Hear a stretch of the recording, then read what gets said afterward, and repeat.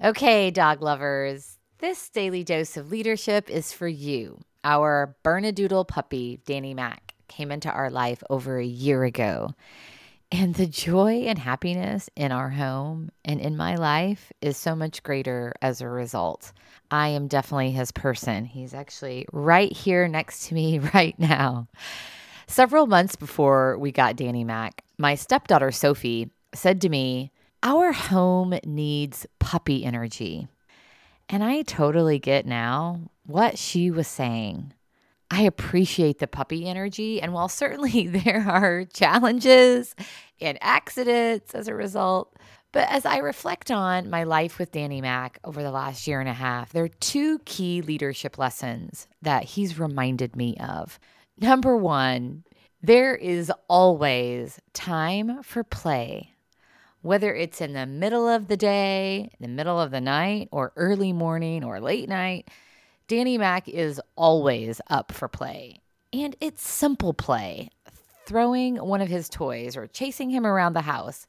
His playful spirit is a reminder to me to integrate more play and fun into my leadership and into the dynamics of my team and not to take things so seriously. Just like Sophie said, we needed puppy energy in our home. Maybe we need more puppy energy in our team dynamic. The second thing that Danny Mac has reminded me of every single day is that everyone is worth playing with. Every person that comes into our home or every person that we meet on a walk is an opportunity for connection. I'm not sure why that's making me so emotional, but there really is a very special reminder in that. We had this paint crew in our house for several weeks.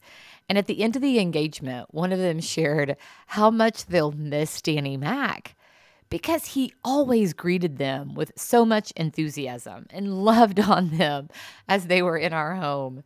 Similarly, there's a group of women who comes to clean our house every other week, and they look so forward to seeing Danny Mac, as does all of our friends and family, everyone who comes. He loves and treats equally. So here's to puppy energy. Where might you need more of it in your leadership?